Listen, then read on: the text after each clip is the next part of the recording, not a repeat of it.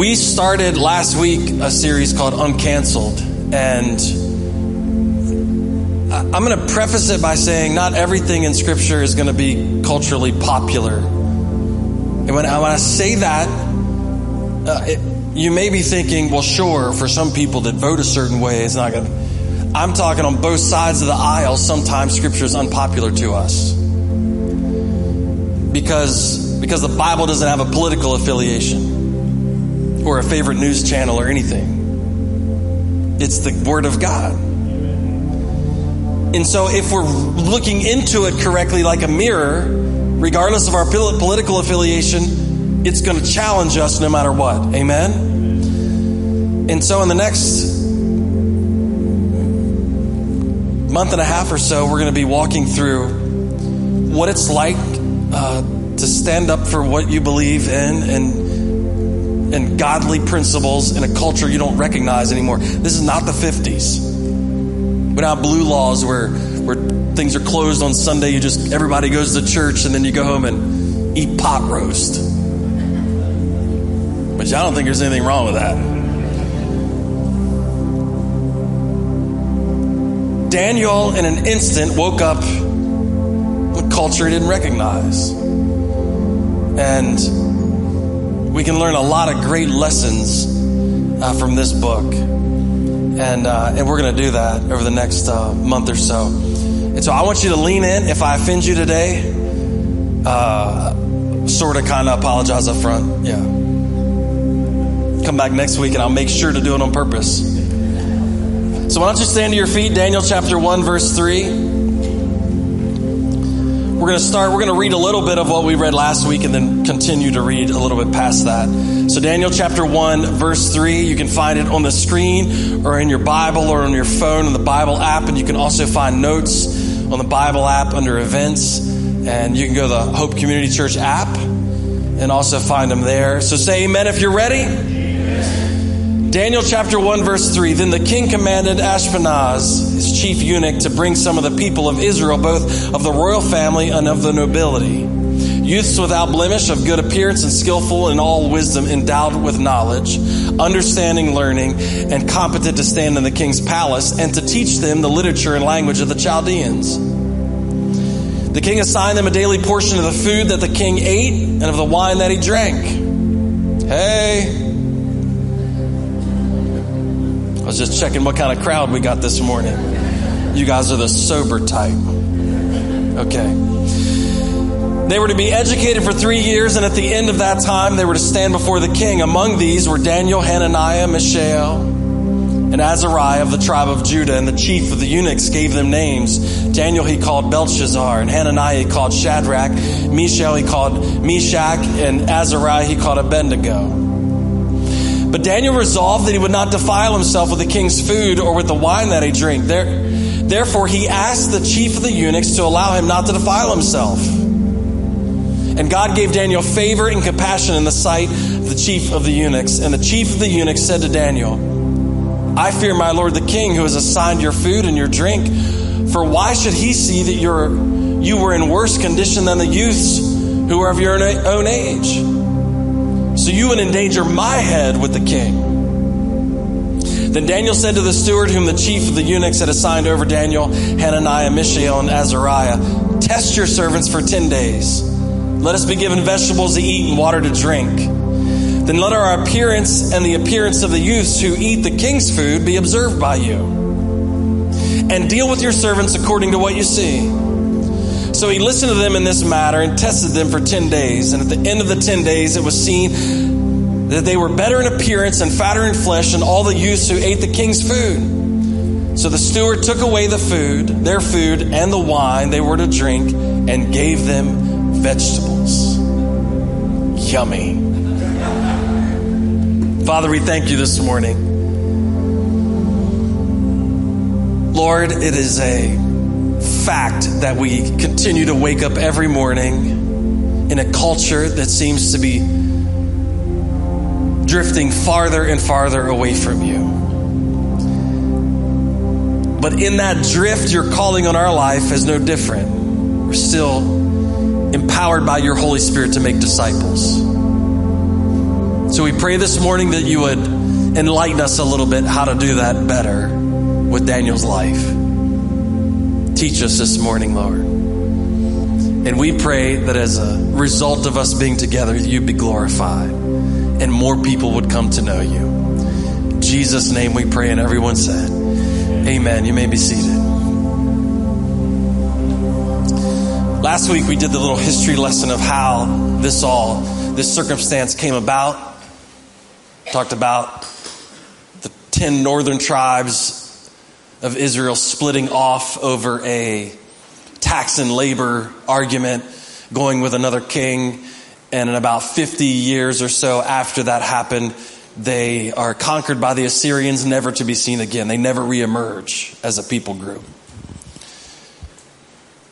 The two southern tribes, Judah and Benjamin, that stay with that king, Rehoboam, make it another 135 years or so. And then as a punishment for their turning away from God, God allows Nebuchadnezzar, king of Babylon, to lay siege on Jerusalem and take it. It was brutal. Talked last week about the Babylonian culture and how not just ungodly, but godless, pagan it was. And it was a brutal culture. Matter of fact, if you fast forward into the New Testament, the term Babylon basically means everything representing evil. So there was 4 exiles. There was 4 times that the Babylonians go back into Jerusalem, round people up, and bring them to Babylon. We talked last week about how that was about a 700-mile trek. So from Jerusalem to what now is current day Iraq, they would march people back to Babylon. In the first exile, Daniel is scooped up along with some people of royalty and nobility. Daniel comes from a noble family, and he is scooped up with some other young teenagers, and they take him there for re-education purposes. They're trying to wipe them clean of Jewish culture or anything related to worshiping the one true God. So they're going to give them new names. They're going to teach them a new language. They're going to steep them in Chaldean culture. They're basically going to give them an advanced bachelor degree, 3 years in Chaldean culture. They're going to teach them all the ways of their land. We talked about responding to that last week. Today I want to engage you on taking a stand. I made it a principle of my life, a few years back, for it to be very hard to be offended. And I want to let you know the results of that. I sleep easier. Do you realize it takes a lot of energy to be offended all the time? It just takes a lot of energy to be offended all the time. And so I'm not as tired because I'm not offended. And I like saying now, you could try, but you're not going to offend me. And it'll be fun watching you try. You are the one in control of whether something offends you or not. Only you. Nobody else gets to decide that for you. You're the one that gets to control whether you're offended or not. And I need to let you in on a little bit of a secret that maybe you aren't aware of. The nightly news, they're actually paying people to offend you. Yeah. They say, hey, you two people who ordinarily hang out together, let's be honest, ordinarily hang out together, we want you to get on TV and now fight like cats and dogs over whatever issue, you fill in the blank, because then we can raise the anxiety level of everybody watching and offend them. And then we walk away paying for it. Oh, think about this. We pay to sit in front of the TV to be offended. We should rework the formula. And so what we have is we have a culture of Americans that are everybody's running around being offended by everything. It's just in us. If you're in traffic, beeping the horn offended because somebody pulled in front of you. Maybe they'll be the first ones to the accident. So I'm not going to get offended. I've traveled enough to know that we're the only country that I've ever been to that uses the horn as a cuss word. No other culture's like that. If you beep a horn in front of Lowe's, the immediate response is you're getting it. If I'm in Nairobi and beep a horn, people are waving like, hey man, thanks for letting me know. Beep beep, I'm back here.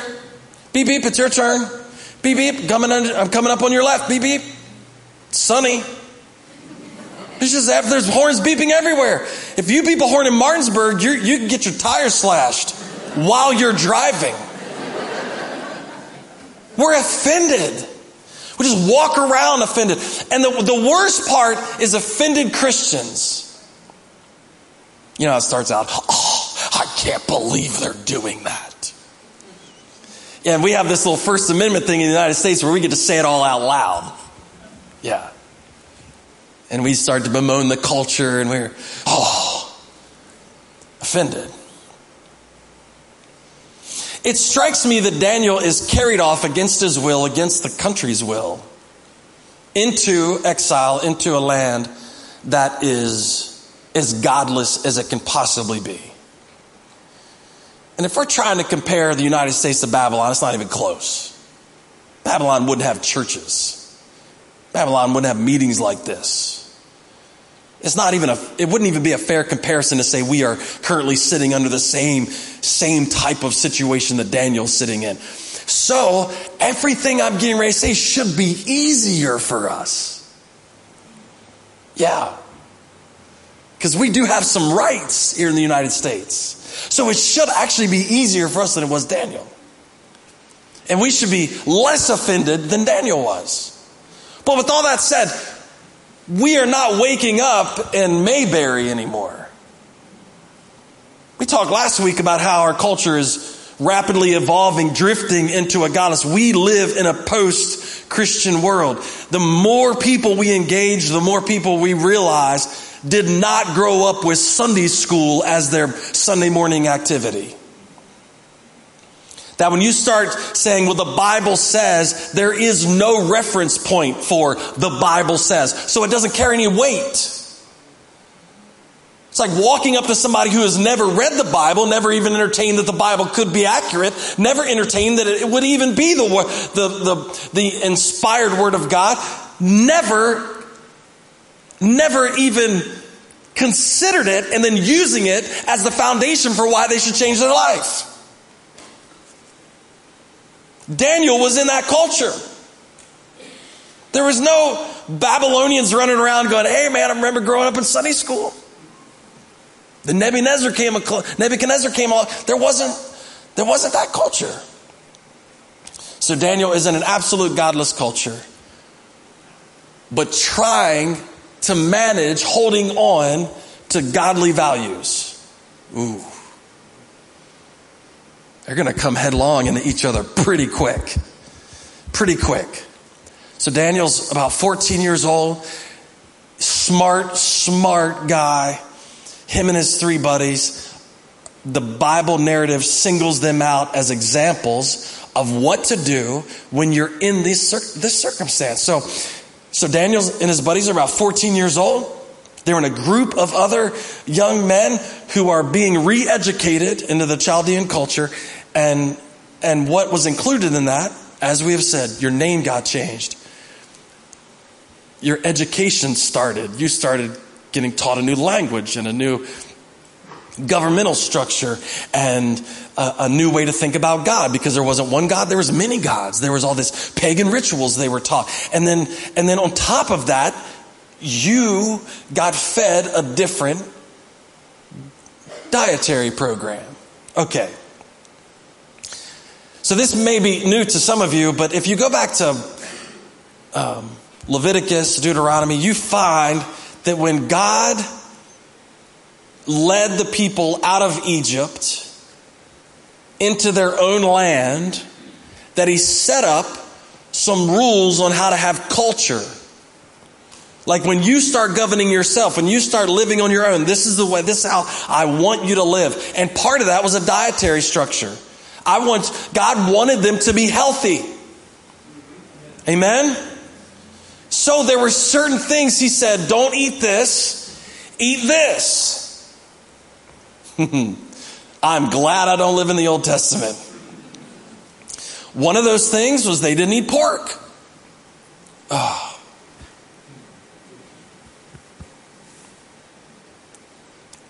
I still can't get over that. There were certain birds they didn't eat. There were certain animals they didn't eat. It wasn't that they didn't eat meat. It was that there were certain things they didn't eat because it carried diseases. It wasn't clean. And so God was ensuring. I mean, you do realize God knows everything. So he knows that pork carries some disease if you don't cook it all the way through. Amen? So God is setting up the perfect scenario for his people to live whole lives, and he walks through every circumstance, including what they eat. So now Daniel has been raised up to 14 years old in that culture of this is what you eat and this is what you don't eat. And Jews never eat that stuff. We wouldn't defile ourselves with that. So now he's whisked away, marched 700 miles into this brand new pagan culture that doesn't give a rip about Jewish dietary laws. All they care about is fattening these kids up. Sounds like America. So the plan was, we will feed this special group of young men who we want to train into people that can help lead government. We want them to work for us. So they're going to eat what the king eats.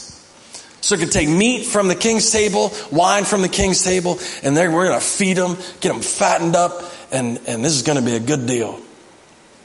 And Daniel realizes, I can't eat all that. I'm kind of thinking he could smell the bacon waffling through the place in the morning and went, You know, the irony is that it wasn't that Daniel couldn't eat any meat. Matter of fact, it wasn't even that he couldn't drink wine. I know we're Assemblies of God, but I'm just telling you what the Bible says.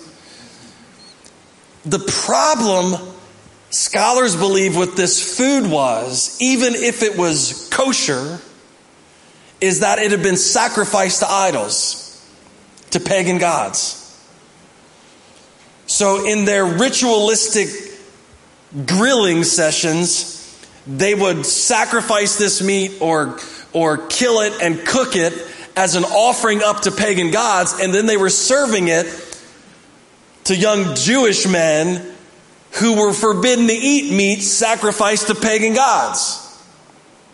So Daniel decides, okay, this is where I'm going to take my stand. But there's a giant amount of irony here. Because this is the first thing we read about Daniel taking a stand. He doesn't argue about the literature they're asking him to read. He doesn't argue about the name change. He doesn't argue about the Chaldean culture being thrown at him. He doesn't argue about the re-education classes. He didn't argue about any of it. All of a sudden, what he's eating is it.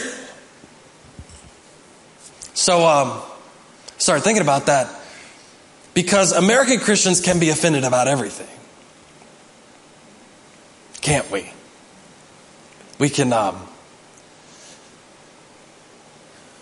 be offended by political parties. We can be offended by tax policy. We can be offended by school systems. We can be offended by a single teacher who ruins the whole school system. We can be offended by, we can make a boogeyman out of everything. Can't we? And we do it like this. Oh. That's a universal sign for God's not happy with you. Right? And we do our little boycotts and we do our little thing and we stand up in the street corner and tell everybody they're going to hell. I know you're not doing that, but you've seen people do it. It was intriguing to me that Daniel picked his fight. Now, I'm going to fight as a loose term. He picked the thing that he was going to go, okay, I'm not capitulating on this. He picked it. It wasn't everything that he was faced with. He didn't go on a hunger strike. He didn't say, you drug me here against my will and you're trying to indoctrinate me with all this pagan culture. I'm going to sit over here and not eat and I'm just going to die. He didn't do that. For all intent and purposes, he took the classes. For all intent and purposes, he went, okay, this is my new reality.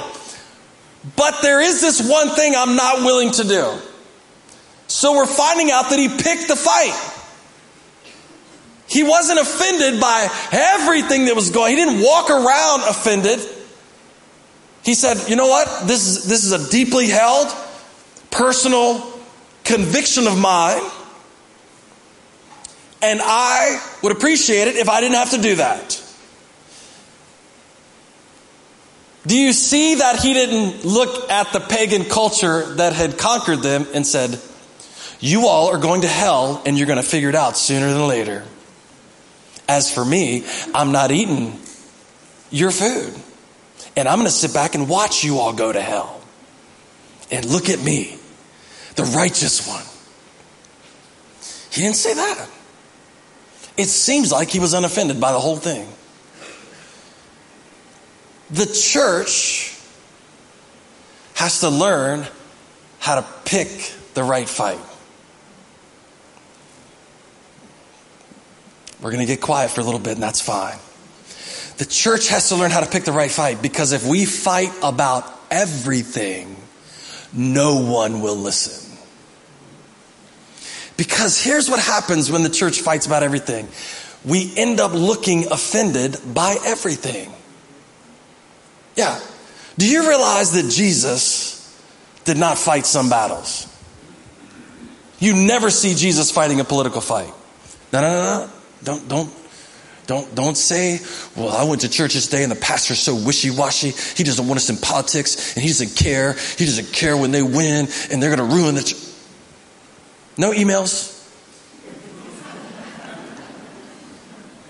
Don't read into that I did not say vote. Don't read into that I did not say contribute. Don't read into that I did not say be active in your community. Don't read into that statement anything other than what I said.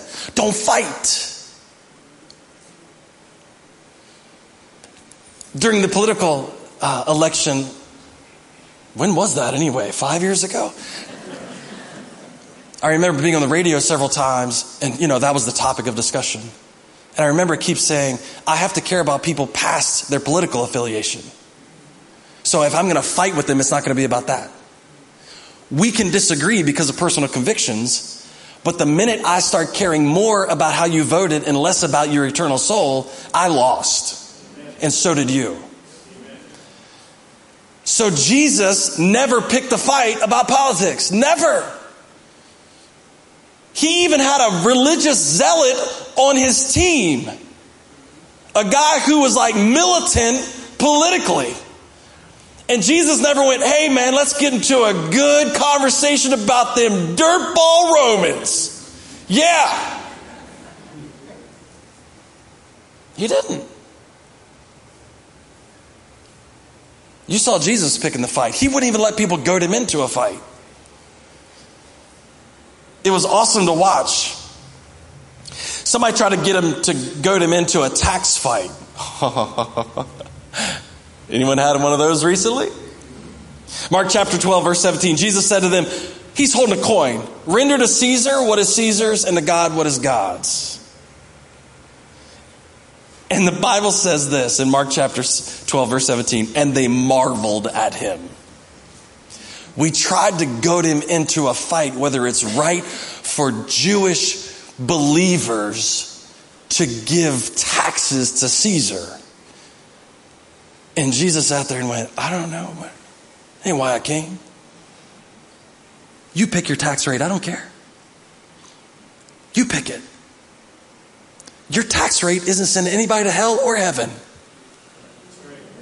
Now, it might cause me to be able to buy a better car, but it's not going to affect anybody for eternity. So I'm going to let you pick. And if it's got Caesar's name on it, give it to him. Yeah. And everybody sat around and went, can you believe this guy? Everybody's having the argument about taxes. Everybody's having the argument about the Romans. And he's not going to have the argument. He's just like, hey, if that's the thing, that's the thing. Jesus picked the battles.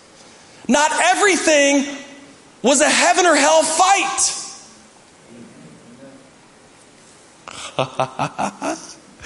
I could just feel like I'm making somebody mad right now. So you got to decide for yourself what battles you're called to fight. And I can tell you emphatically, it's not all of them. It's not. Because here's the deal. If you fight all of them, nobody will want to hang around you. Because you will fight with everybody at some point in time. Because I could tell you this as a fact. You're the only one on the planet that thinks exactly like you do. Yeah. Go ahead and pat yourself on the back. You're pretty unique. So here's the deal. Jesus didn't fight every battle like that, and neither did Daniel. Daniel reads the books, takes the name change. What choice does he have? He didn't have a whole lot of choice here. But then when he gets to the food, he does this little thing where he goes, hey, what do you think about me not eating that? That doesn't even sound like a fight, does it?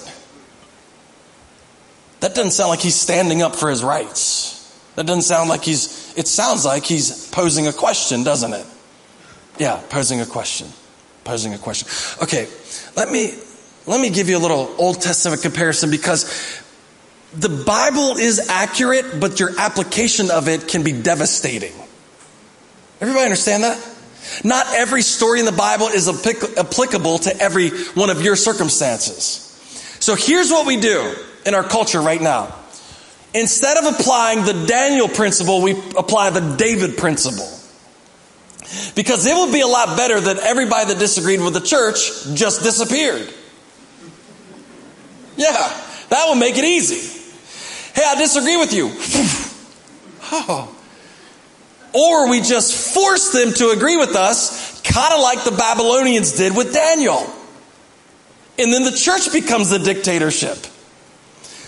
Watch what happens. There's the David mentality that I don't believe is applicable to our circumstance right now in America. And then there's the Daniel mentality. Okay, what's the David mentality? David is a teenager.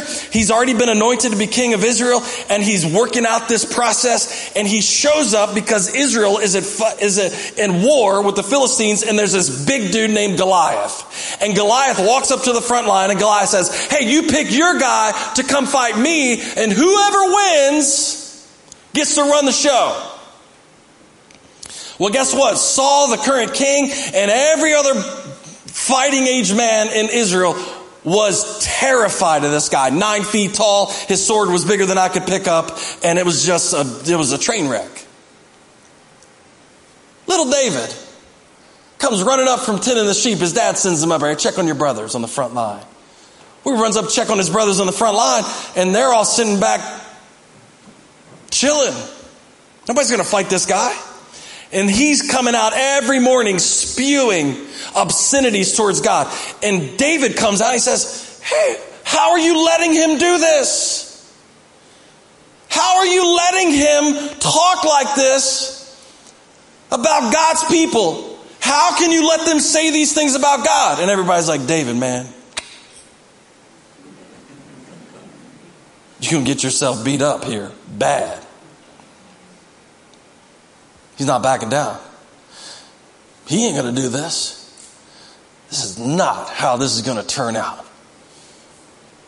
And so all of a sudden, it gets all the way up to the king. Saul says, hey, who's this young guy running around talking about fighting Goliath? So he brings him up in front. They bring him up in front of King Saul, and Saul says, hey, if you're going to go out there, bro, you might want to put some armor on. And it doesn't fit. And some of you know that story. And so David walks out to Goliath with 5 rocks and a slingshot.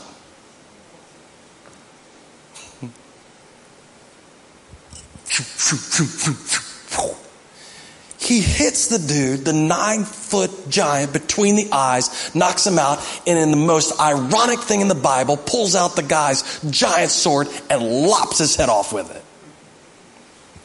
Yeah. Couldn't you see Mel Gibson in that role? Okay. As David, not the giant, sorry. Okay, here's what we do. When we decide as Christians to stand up for something that God has put in us, we have a tendency to turn to the David mentality that we have to defeat those who oppose what God put in us. But we don't live in the Old Testament anymore.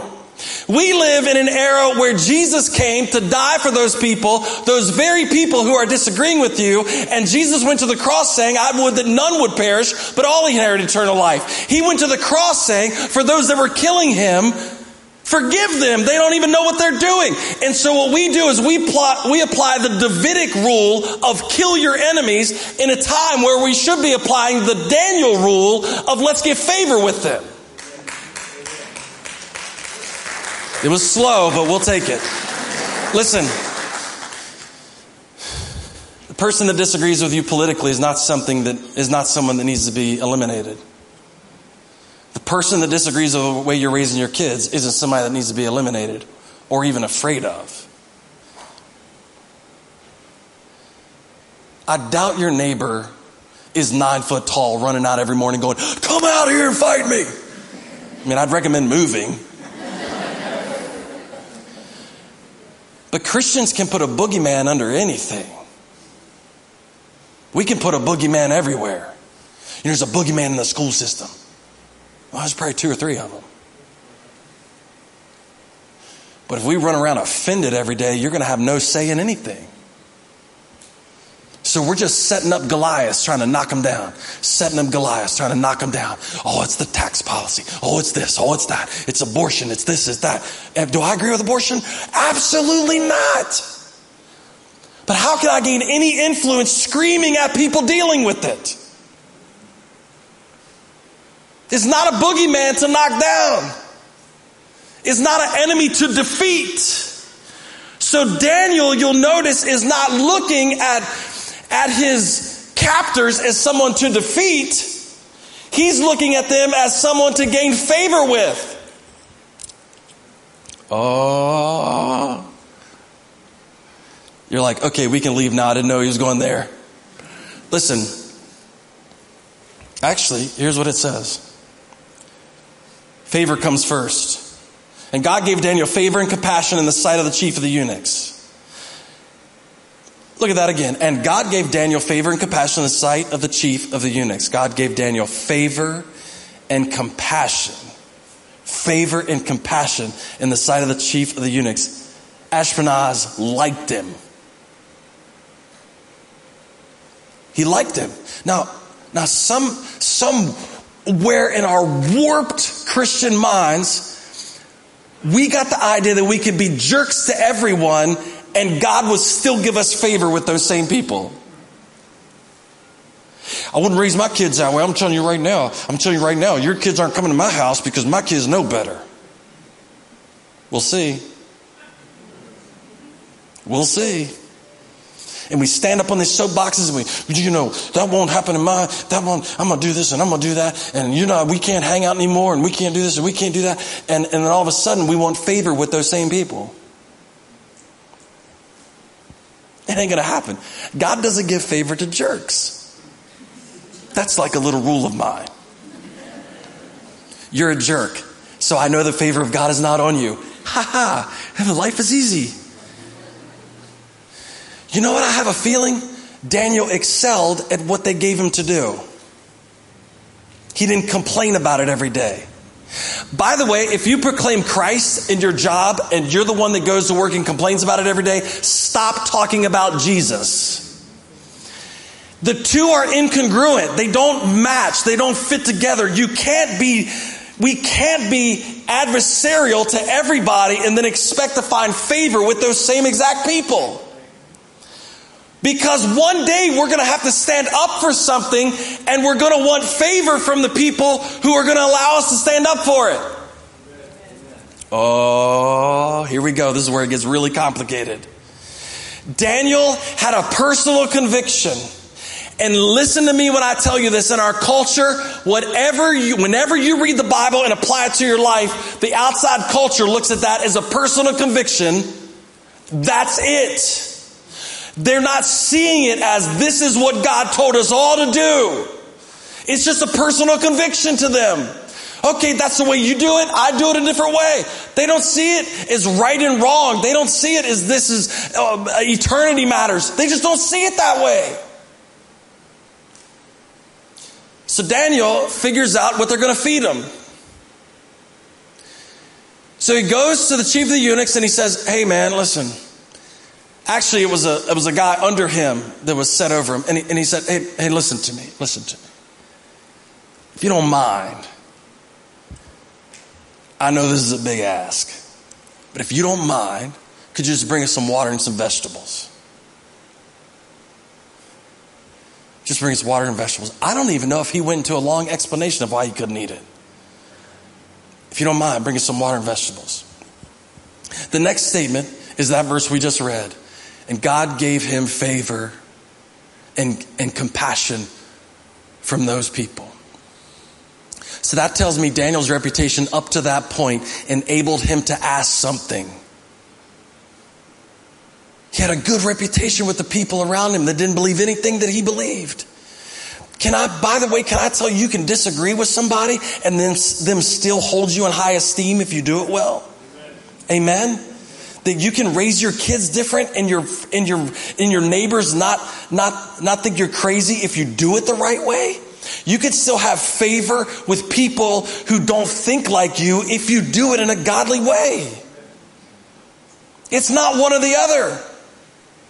How in the world are we going to convince people that Jesus died for them if we can't find favor with them? And over again in Scripture it says God will give you favor with him and man. In the Old Testament, read it before this, Joseph. The same exact thing happens with Joseph. His brothers sell him into slavery.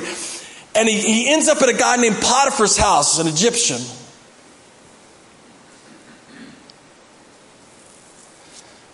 Joseph could have been like, "Man, I ain't doing none of this." Nope.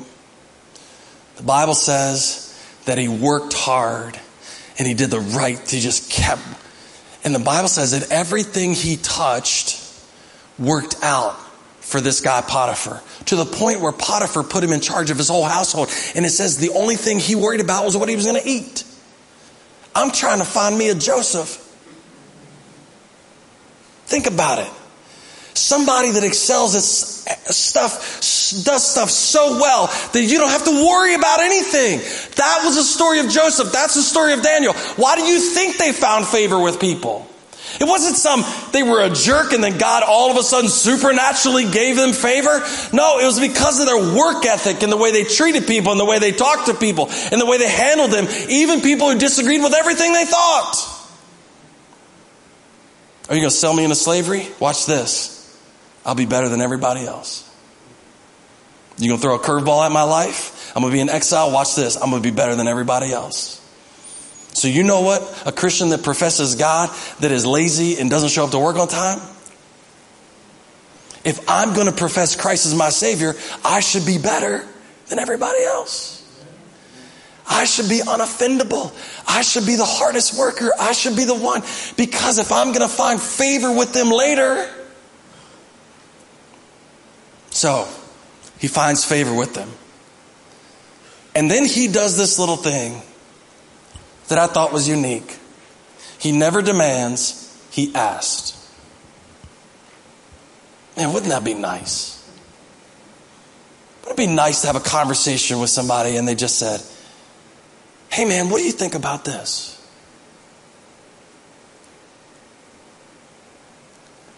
I have a feeling Daniel knew the position he was putting this guy in. Has it ever crossed your mind that your personal biblical conviction could put somebody else in a tight spot? It could. Like we're sitting down telling people what's right and what's wrong, but maybe they're from a family who's never even considered that.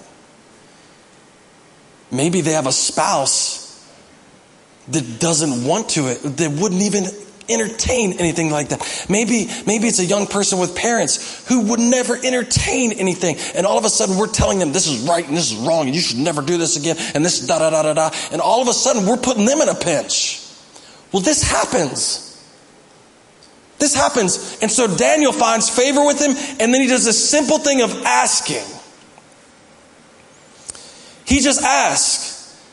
And he asks with understanding. Therefore, he asks the chief of the eunuchs to allow him not to defile himself. He asks. He doesn't say, this is the way it's going to be. I will never defile myself with your filthiness. He says, hey, listen, can I ask you something? We got some specific diet things we adhere to as Jews. Would you mind just skipping the wine and the meat? Just give us some water and vegetables. No big deal. Give us some water and vegetables. Be a great favor to me. He asked him with understanding. Now listen. Daniel knew he was putting this guy in a tough spot. So verse 10, and the chief of the eunuchs said to Daniel, I fear my lord the king, who has assigned your food and your drink, for why should he see that you are in worse condition than the youths who are of your own age? So you would endanger my head. Is it a possibility that our personal convictions could cause problems for other people? Even if they're godly personal convictions. Could cause problems, big problems. Daniel understands this. He didn't say, I don't care about you. I got to stand for my rights. I got to stand for what God called me to. I can't do this. And if it causes you problems, I don't care. He didn't say that. What he said was this. Verse 11. Do you have it? Then Daniel said to the steward, whom the chief of the eunuchs had assigned over, Daniel, Hananiah, Mishael, and Azariah. Go to the next one. Oh, I love this part. You see, wouldn't it be easier if we could just make everybody follow the rules? Some of your personality types just went, rules? I love rules. If we can make everybody follow the rules, life would be perfect. You could start with my husband, and then my kids, and then the neighbors, and then my boss. And then when everything lined up perfectly, the way I see the world, now I've got some of your attention.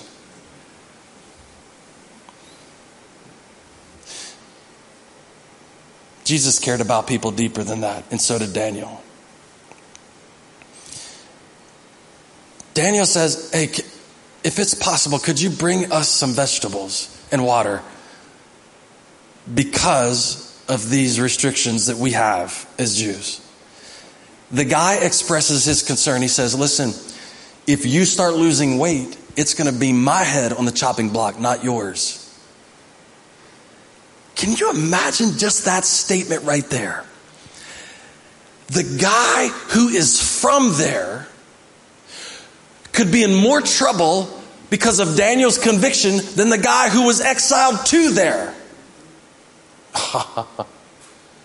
That blows me away.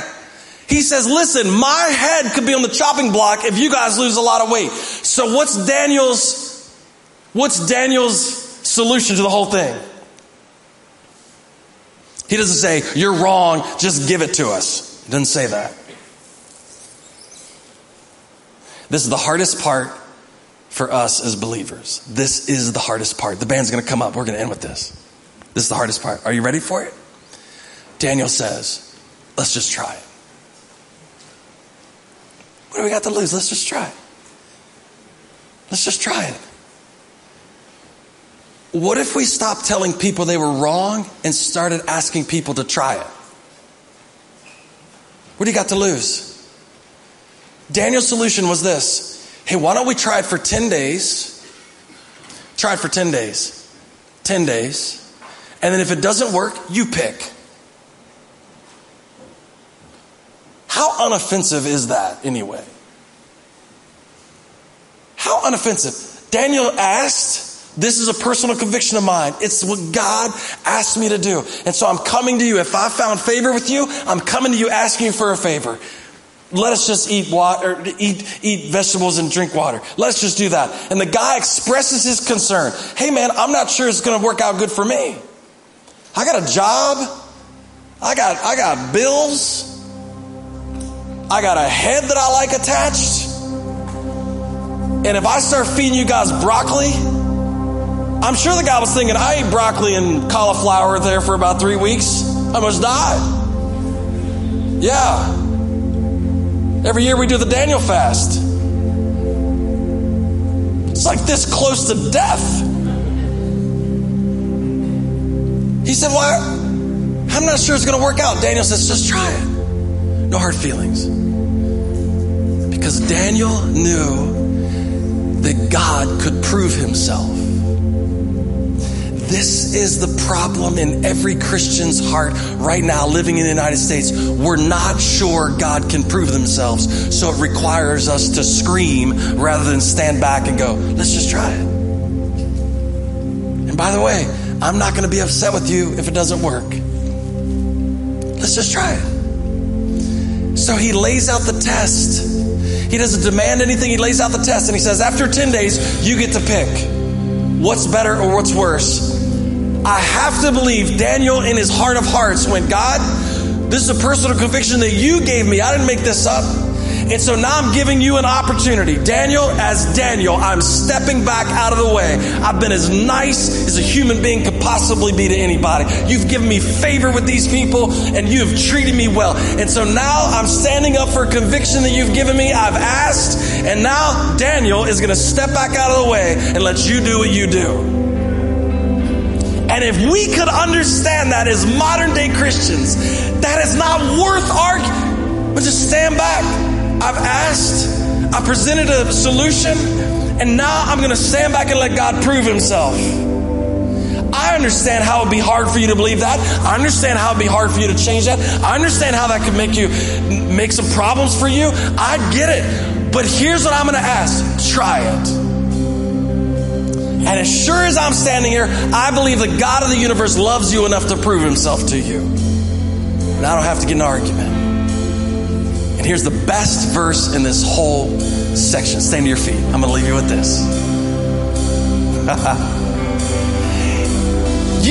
You do realize that if you encourage people, hey, you're dealing with anxiety and you don't know what to do and fear in your life, listen, I want you to just try it. I want you to wake up in the morning and cast all of your cares on him because it says he cares for you. I'm not going to ridicule you. I know that you've never done this before and it may seem weird, and I don't even care if you sit in a little pose with your feet crossed. I don't care. As long as you cast your cares on him, just try it. Here's the beautiful part. God is big enough to prove himself. Amen? He's big enough to prove himself. And so when we just ask people, hey, God is a God you can experience. God is a God who can take away anxiety, who can take away fear. God is a God who can redeem relationships. God is a God who can do all the above. So why don't we just try it? And then at the end of this verse, it says this. Verse 16, so the steward took away their food and the wine they were to drink and gave them vegetables. I never thought that I would stand here and say on a Sunday morning that was great. He took away all the good stuff they eat and gave them vegetables. But here's the proof. Once the world sees if the church could back up just a little bit, stop being offended, and walk into the world and say, hey man, let's try it. Let's try it. I'm going to love you through this. I'm going to still be your friend. Let's just try it. And the church allowed God to prove himself in people's lives. Guess what? When they figure out it works, they change the diet. They figure out it works, they change the diet. God can prove himself. He doesn't need us yelling for it, as I'm yelling. He doesn't need us yelling for it. Amen? So we can walk out these doors right now and we can love on the person that disagrees with us, so that we can find favor with the difficult boss. And we can, in the meantime and in the same time, stand up for what we believe and our personal convictions that come through the Word of God and still have favor with people. I believe that God is setting us up to be able to do that. Amen? So can we give Him honor and praise this morning? He is setting you up in your life to be able to do that.